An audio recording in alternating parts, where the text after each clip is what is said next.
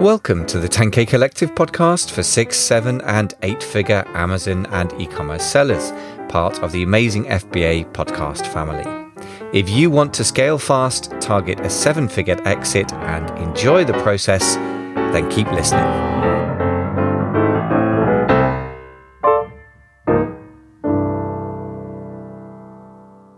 Ladies and jelly spoons, boys and girls, welcome to the 10K Collective podcast, the place to be for 6, 7 and 8-figure Amazon sellers and indeed e-commerce sellers more broadly. Today we're talking to Meredith Callagher, who helps small business owners expand their reach and explode their sales. Sounds very exciting, with conversion copywriting and digital ad strategies. And today we're going to be focused on the copywriting piece, which I'm very happy about. Always a great topic. So first of all, welcome to the show. Thanks so much for coming on. Oh, I'm so glad to be here, Michael. Thanks for having me. My pleasure. And we managed to get past some interesting tech issues, as one does with podcasting. So where are you coming to us from today? I am live from my home office, which is in Miami, Florida. Excellent. Yes. We just actually skirted a hurricane. I think they were supposed to be one heading our way, but we missed it. It went around the other side of the state, which is nice. Just brought us a lot of rain. Mm-hmm. Yeah, glad to hear it. Well, we get a lot of rain here in London, UK, but less drama, no hurricanes, not as much sunshine either. So I guess it's a calmer place. Yeah. So today we're going to talk about a couple of topics. So we're going to split this into sort of two parts. So the first thing is the famed Story Brand by Donald Miller, which some people have talked about. And it'd be lovely to talk about the specifics of how you work with your clients to create a really strong kind of backbone, foundation, whatever the metaphor is for your brand, for their brands indeed. And then we're going to talk about how that interacts with the whole customer journey. So big old topics. First of all, what is a story brand? It's become quite a big buzzword. Obviously, it's an exciting thing. I don't personally know much about it, except I feel I should. It's one of those things on the guilt list. So why is it? What is it and why does it matter? A lot of business entrepreneurs and business thinkers talk about story as a way to connect and engage with potential customers. But I love the way Donald Miller spelled it out. And he's had a New York Times bestselling book called Building Your Story Brand. And he really taught us, the readers, how to write a story to connect with customers. And what he puts forth and what I use in my marketing and my clients' marketing is to create a story for your brand, making the customer the hero of his own journey. So, a lot of times without thinking before Donald Miller, maybe when brands wrote their brand story, they made them the business owner, the customer. But really, we want the customer to be the hero of their own journey. And the business is the guide. Sometimes I say he's like this, the storyteller in the movie. And so, so he has a model that he takes you through on how to create that story with the customer as the hero. I really like that. You know what I'm totally, utterly over is the hero's journey metaphor. Well, I guess meta narrative. You're going to be using posh words, I suppose it is. So it's a narrative that fits all the other narratives out there, which is particularly prone in the guru space. It's basically talking about yourself. And I just find that so distasteful, so overhearing it for other people. I don't want to talk about it about myself. I have no interest in talking about myself anymore. Even if, a natural egomaniac would be sick of it after several hundred podcast episodes. So I'm really, really refreshed immediately by the idea that we're making the customer the hero. So that sounds like a lovely theory. I mean, why does it actually matter in practice? Does this make any difference to making sales? And if so, what's behind Well, for me, if we can get a business brand story written, and we can maybe go through how you do that with Donald Miller's technique. But if we have that brand story, I really like my clients to just put it right there with their logo and their brand colors and their fonts. And I mean, I'm talking about like a 2 or 3 page story right there clipped with your logo in a file. And you can use it for yourself, to, your marketing team or any service providers you hire, to really explain to them how it is you want to hook your customers. And so once we get a brand story written, like for one of my clients, it just makes copywriting so much easier, because if we understand where we are in the customer's process, which we're going to get to that in a minute, but we can just pull things out of, to make it simpler, pull things out of this brand story, literally like words out of there, and put them in your, social media profile, or put them in a Instagram post or in an email. And it's certainly on your website. Like having your brand story written makes creating website copy so easy. It's awesome. Sounds like many, many virtues that come from it. And I kind of get it. I suppose it's a kind of, I'm constantly, I suppose the word that I'm trying to avoid is bullying my clients who are really good at operations but lousy at brand building to do just the basics of visual branding. I'm no visual branding genius, but having brand colors at all, it turns out, is not that common. Like, you get to several $1 million a year in run rate and not actually bother to make that decision, which is a huge mistake. So I guess this is a more abstract level of the same thing, right? You're creating a sort of, it sounds almost like something from which you can grab quite straightforwardly. It's not too abstract by the sound of it. That's quite interesting, because I would imagine if you do complex brand architectures, which is another thing that I've come across from some of the members of the mastermind that I've worked with, very sophisticated marketing backgrounds, and they do something that's very abstract, and you have the brand promise and you have the brand ultimate promise. And this sounds a little bit more user-friendly. So is that right? Is it sort of, is that For the sure. difference between that and the brand architecture idea? Yeah, I think so. I think it is more user-friendly. I think it's not as esoteric, not as, like ideas and less abstract maybe. Yeah, exactly. Uh-huh. Mm-hmm. Very interesting. Okay, so you've already teased us that you're saying you know how to do it. So take us through the process of how do we go from just kind of standing there with, maybe a website, maybe massive Amazon presence, and trying to create a direct-to-consumer website. Maybe you've probably got the obligatory Facebook page, which you do stuff with, but you have no idea whether it's any good or not. Yeah. Emails, you probably got a ton of emails, and you don't know, you haven't emailed anyone for months, and you don't know what you're doing. This is not untypical for people who are otherwise very sophisticated business operators, right? So let's take that as a starting point.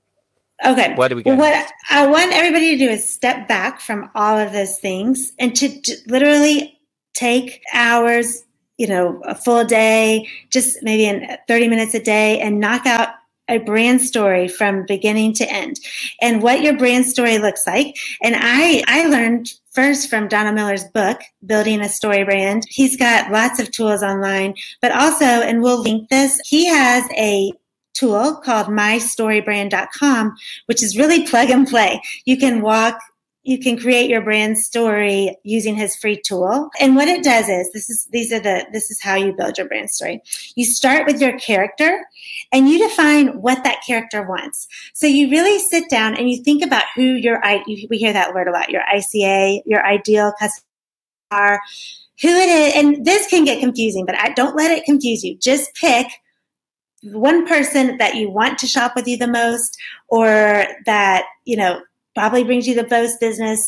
Is she a woman? Is she a man? Is she old? Is she young? Like, really define that person, and don't be scared to get too specific, because the more specific you get, the easier it is to create your story. And really, when you're talking to that ideal character, the people that aren't exactly that profile will still hear you if they have pieces of that character in their makeup.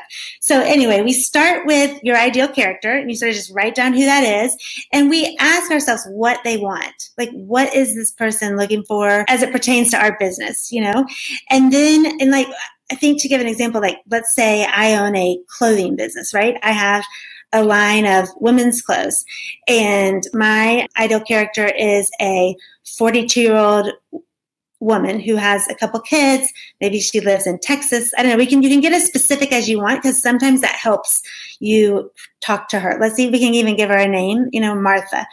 And what Martha wants is some 5 pieces of clothing that are always in her closet, that she doesn't have to think, and she knows if she puts it on, she'll look put together, right? And then the second step is, after we define the character, we define Martha's problem. And Donald Miller, when you're going through the story, and stop me if you have questions, Michael, I can just babble on, but there's 3 levels of problems that our character has, and he really pushes you to define all 3 of them. He wants you to define the external problem, the internal problem our character has, and then a villain.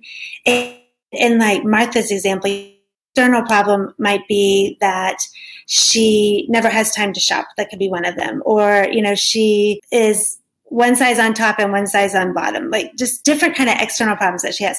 But her internal problem might be, like low self-esteem, or she doesn't like think she looks good in color, or things like that. Could be internal.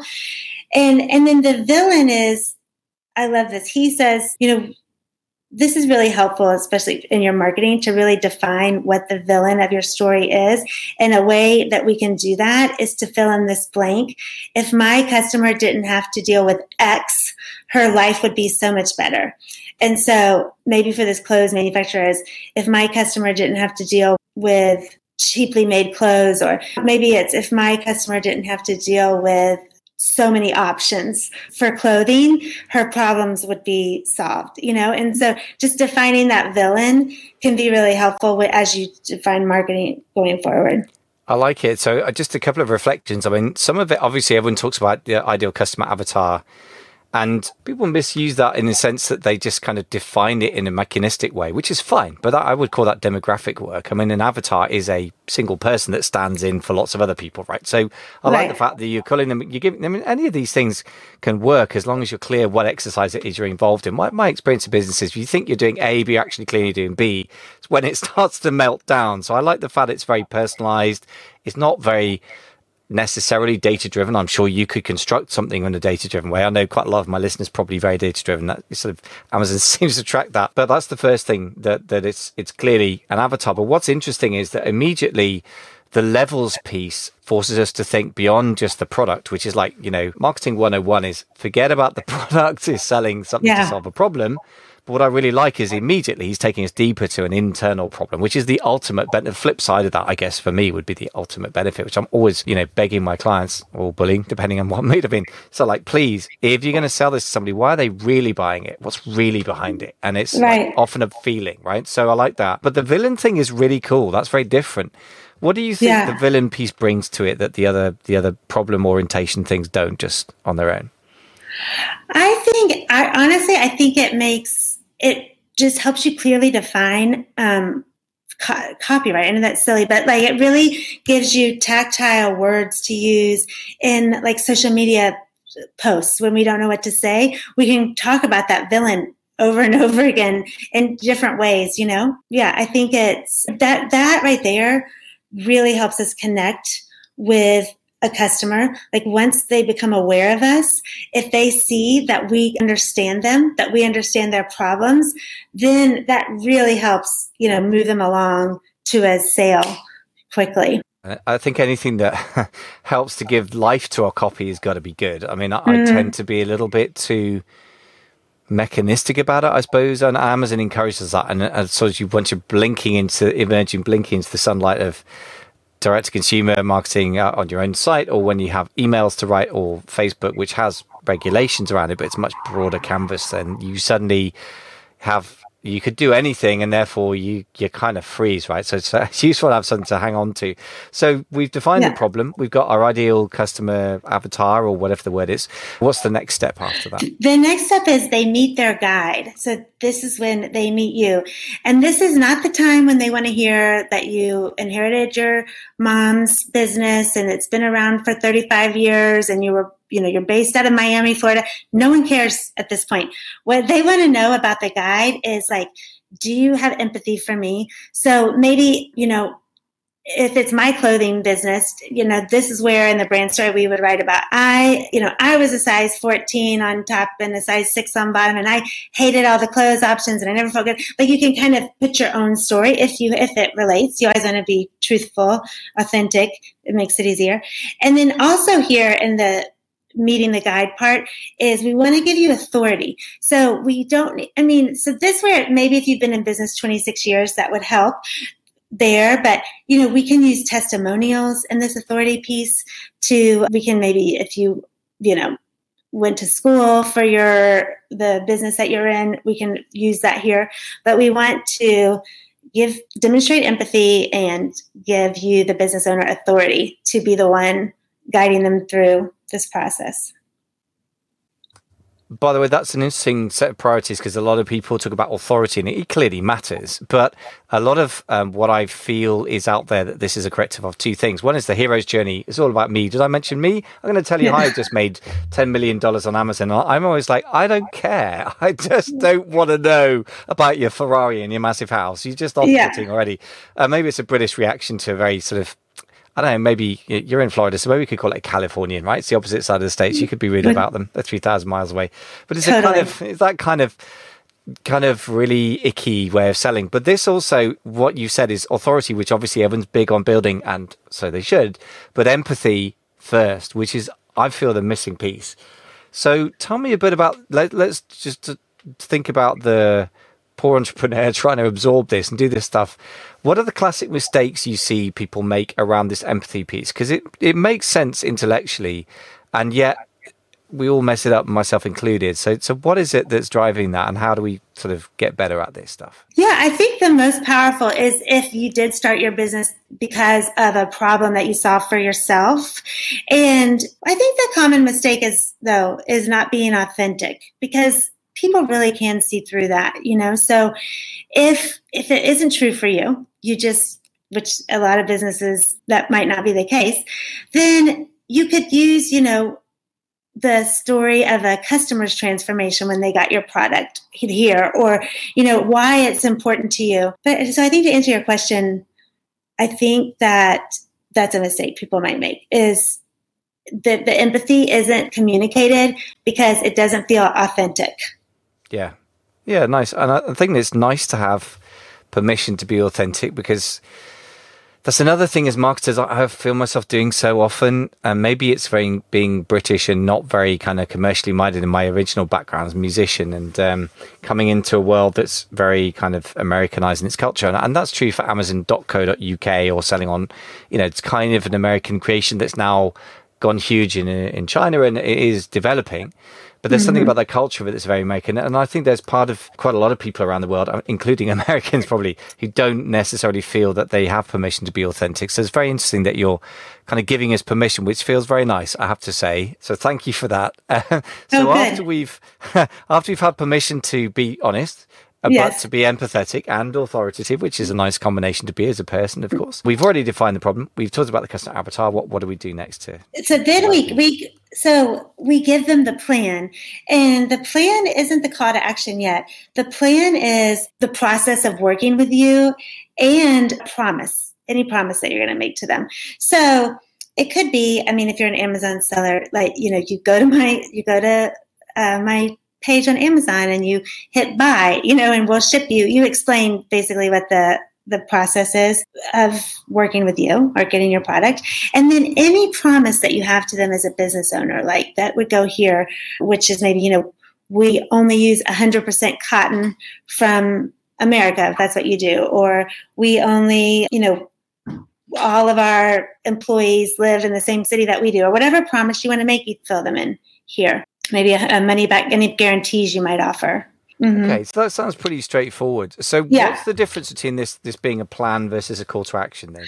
I know. Well, the next step, it's a little funny for e-commerce, I guess, because there's not that, the plan for maybe non-e-commerce businesses can be a lot more complicated. We'll have a discovery call and then we'll do this. So that's why they sort of divide it. But the next step in his process is the call to action. So you're basically in the plan, you're telling them about the whole business process. It would include, the shipping and when you receive it, and that you would literally write that out in your brand story.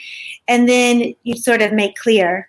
So, by the way, for anyone who's selling not on Amazon, I think it's really important to do that. What you just said about how it works, I think is something that we can all assume. And they say assumption, is the mother of all F-ups, is my the phrase I learned, which I think is true. So in other words, if your customer is a bit worried about, do you ship on Sundays?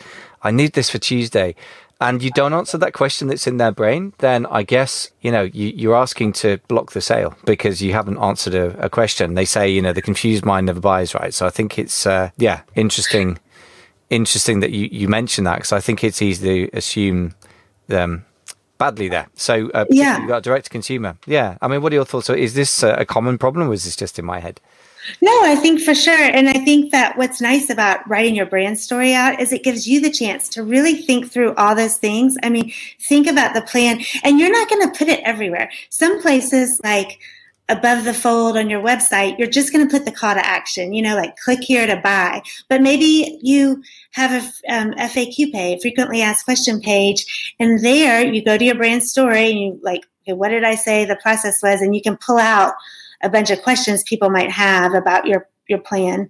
And you'll already have it written out in your brand story. I think it's a good exercise. Mm-hmm. That's interesting. And I guess what we're doing, what I really like about any process like this is we are creating a brand identity that's separate from any individual expression of it, such as on an Amazon product page, for example. And I think it's so important if we're going to create a separate identity for a product and based business, if you primarily sell on Amazon, that it starts in your head, doesn't it? Or what you're saying is like you literally write it in a folder so the owner starts to be aware of their separate identity and articulate that. And I think it does show up in very specific ways, though, because you, for example, one of the biggest brands on Amazon that I know of has some fantastic YouTube videos that explain exactly how you use their products. And that in itself gives a lot of value, it doesn't mean it's their sales channel. It's not necessarily even their traffic channel in the sense of driving a lot of traffic to Amazon, although some of it does. But it is part of reassuring the consumers and getting them to understand how to use the product, which is really important just mechanically in preventing negative reviews. So actually, I think this stuff really does apply. The more I think about it, the humble CTA needs to be put in its place, doesn't it? It's not the whole story. Well, and it's so smart because if you'll start at the beginning and get your brand story written, then if you explode with growth, right, and you find yourself with hundreds of thousands of customers and your people are telling you, we need how-to video, like you can go back to your brand story and start building these YouTube videos with the how-to, the how-tos, or maybe you're ready to move off of Amazon and have a second marketing channel where you do need more content than maybe on an Amazon page. It will prevent that. You'll be consistent. If you start with this brand story, it'll make sure that, from platform or as you move from different sales channel, your story to your customers is always consistent, which really helps them trust you more too, Yeah, I love this. This is great. I mean, I think this ties in very well with, if you like, modern Amazon selling, where it's not just Amazon selling.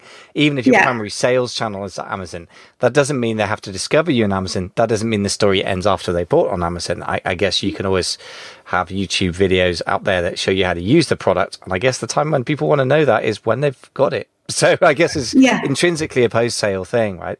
Yeah. Okay, so there's a lot there. So we've given them the plan, much broader. How does the process of working with us work, and what's the promise?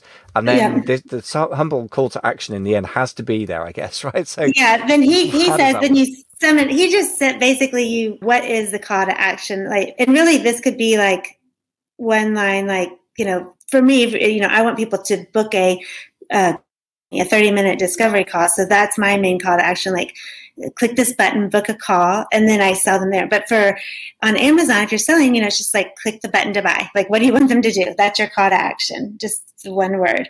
And and then there's two more steps. Sorry, I started to jump ahead. Is that clear? Do you have any questions on the call to action? Like probably for direct response marketers, the most straightforward thing. So no, it's all good. Yeah, let's go to the next one. What's next? Okay, cool. Okay, and then there's two. He says that we want to write that ends in success. So remember, we're talking about the customer. He had a problem. He met the guide. We give this customer, this soon-to-be hero, a plan. We give him a call to action. So we assume that customer becomes a hero by engaging, taking the call to action, and then he ends in success. And Donald Miller separates these two. He says he wants you to define the successes that our hero has and the failures that we help him to avoid.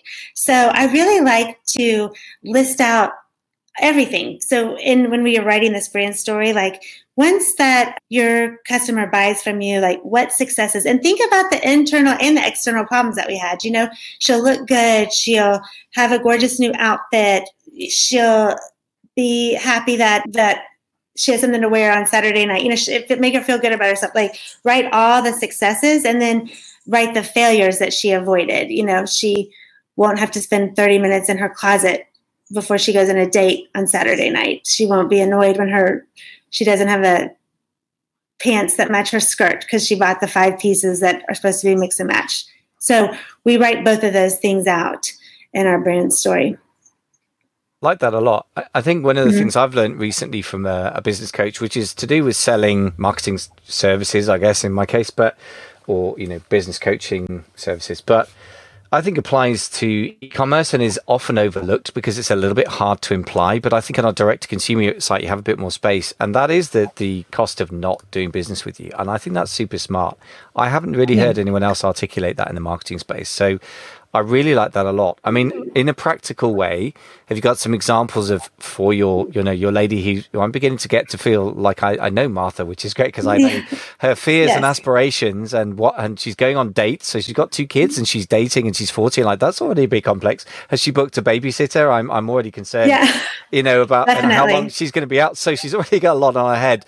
So how would we in a practical way put that across? If we've got, say, a Shopify site and you're selling these lovely mix and match outfits, and forgive my ignorance of women's clothing preferences in Florida, but you got this thing where you can mix the pants or the trousers, as we call them, and the tops, and it's all going to match perfectly. It's simple, it's elegant, it's not, she feels comfortable in it. I think how do we get that across? Well, in the copy and in the images too, like she's going to look super polished, maybe in the image of the sales image. I think a big one for Martha is the time it's going to save her. I mean, this is a woman with kids that we didn't say if she worked or not, but let's say she works full time. She didn't have time to sit in her closet looking for outfits that go together. So I think with Martha in the copy, when you buy these 5 complimentary pieces, you're going to save yourself tons of time and angst, who it's annoying. And you don't want to go on a date totally frustrated after spending 30 minutes in your closet trying to find something to match. You'll be at ease and ready to go on this date and ready for fun. Yeah. So you use the words and you spend time writing this out in your brand story. So when it is time to build that copy, it's easy to do, on Shopify. You just pull it out of your brand story. And that's why I really encourage people to really explore. So when we're talking about the problems that Martha has, the villain, the internal and external, write them all out. Like, this is a time to really brainstorm and brain dump. Now, you might not end up using all 3 or all 20 of them in your website copy. You might just pick the top 3. But it's nice to go back to when you are like maybe making a social media post later. Yeah. So I think the successes that Martha has and then the problems she has before that are a great way to engage with someone and convert them from like a follower or someone that's interested in us to like actually buying from us. I like that. And when it comes to social media, one of my issues is always coming up with something fresh and engaging. I can come up with random social media posts all day long, but they're not very thought through and connected. And then I can come up with stuff that's very kind of mechanical, like, obviously this is going on social media right now. But the trouble is, if it's a bunch of how-to stuff, as somebody pointed out recently, all your content's how-to and there's not much engagement there, then of course it's absolutely true. So what I like about this is you're separating the problems such that when you have to write a social media post, you could write a great post. I can imagine just if you are, your target customer, as you say, you don't have to be, and I wouldn't work for me, but if you happen to be a Martha and you're, 40, have 2 kids, whatever, then you could write how crap your day was. And that's basically the post of the before picture, isn't it? How bad it will be and what you want to avoid. And so I guess that automatically gives you the ability to tell stories in social media in an engaging way, in a less of a concrete way. Maybe for me, Shopify was the automatic place you should shoehorn it in, but maybe it doesn't fit there.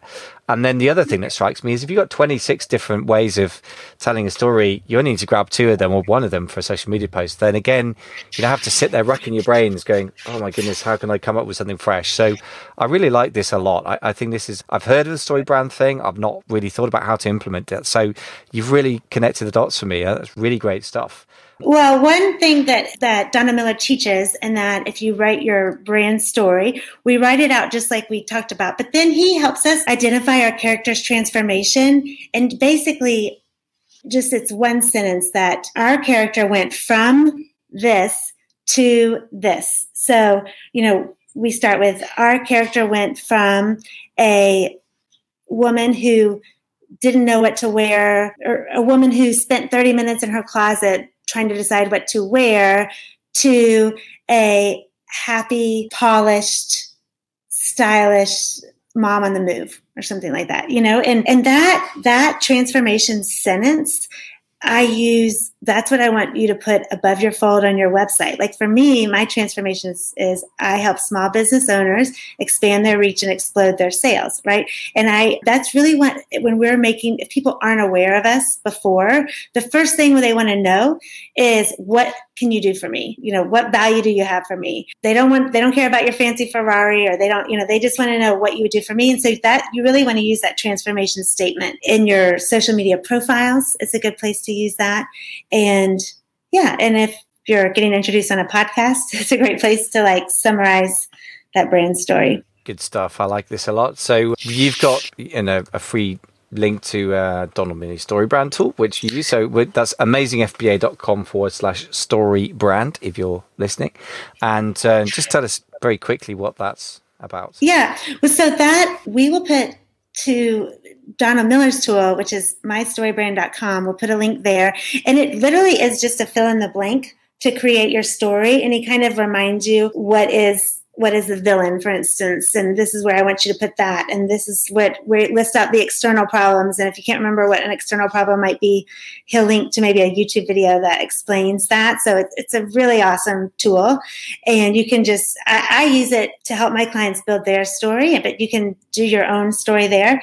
But I also will share, I think we all create a cheat sheet for your listeners to help them know examples of where they can use their brand story, right? So once you have the brand story written, you should put the character transformation, in these places. And then maybe you can you can use the problems from your brand story in social media posts and maybe an email. And so you think that would be helpful to people? Absolutely, yes. Yeah, it sounds great. Well, we're going to wrap this sort of segment up because I know in our next episode, we're going to talk about how to really, inject the story brand into the customer journey, which we're already starting to touch on. But I'll just kind of wrap that cleanly up. So we got these few steps to create the brand story in the first place, which I really like. I think the more thought we have at a deep level, whether that be, understanding the finance of our business, or in this case, the marketing kind of psychology, I think the better quality brand we're building before we even step near the computer, which I think is a wonderful thing. So thank you very much, Meredith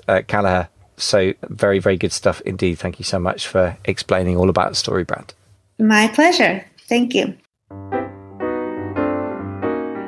Thanks for listening to the 10K Collective podcast for 6- and 7-figure Amazon sellers. I really hope you found the show helpful to you.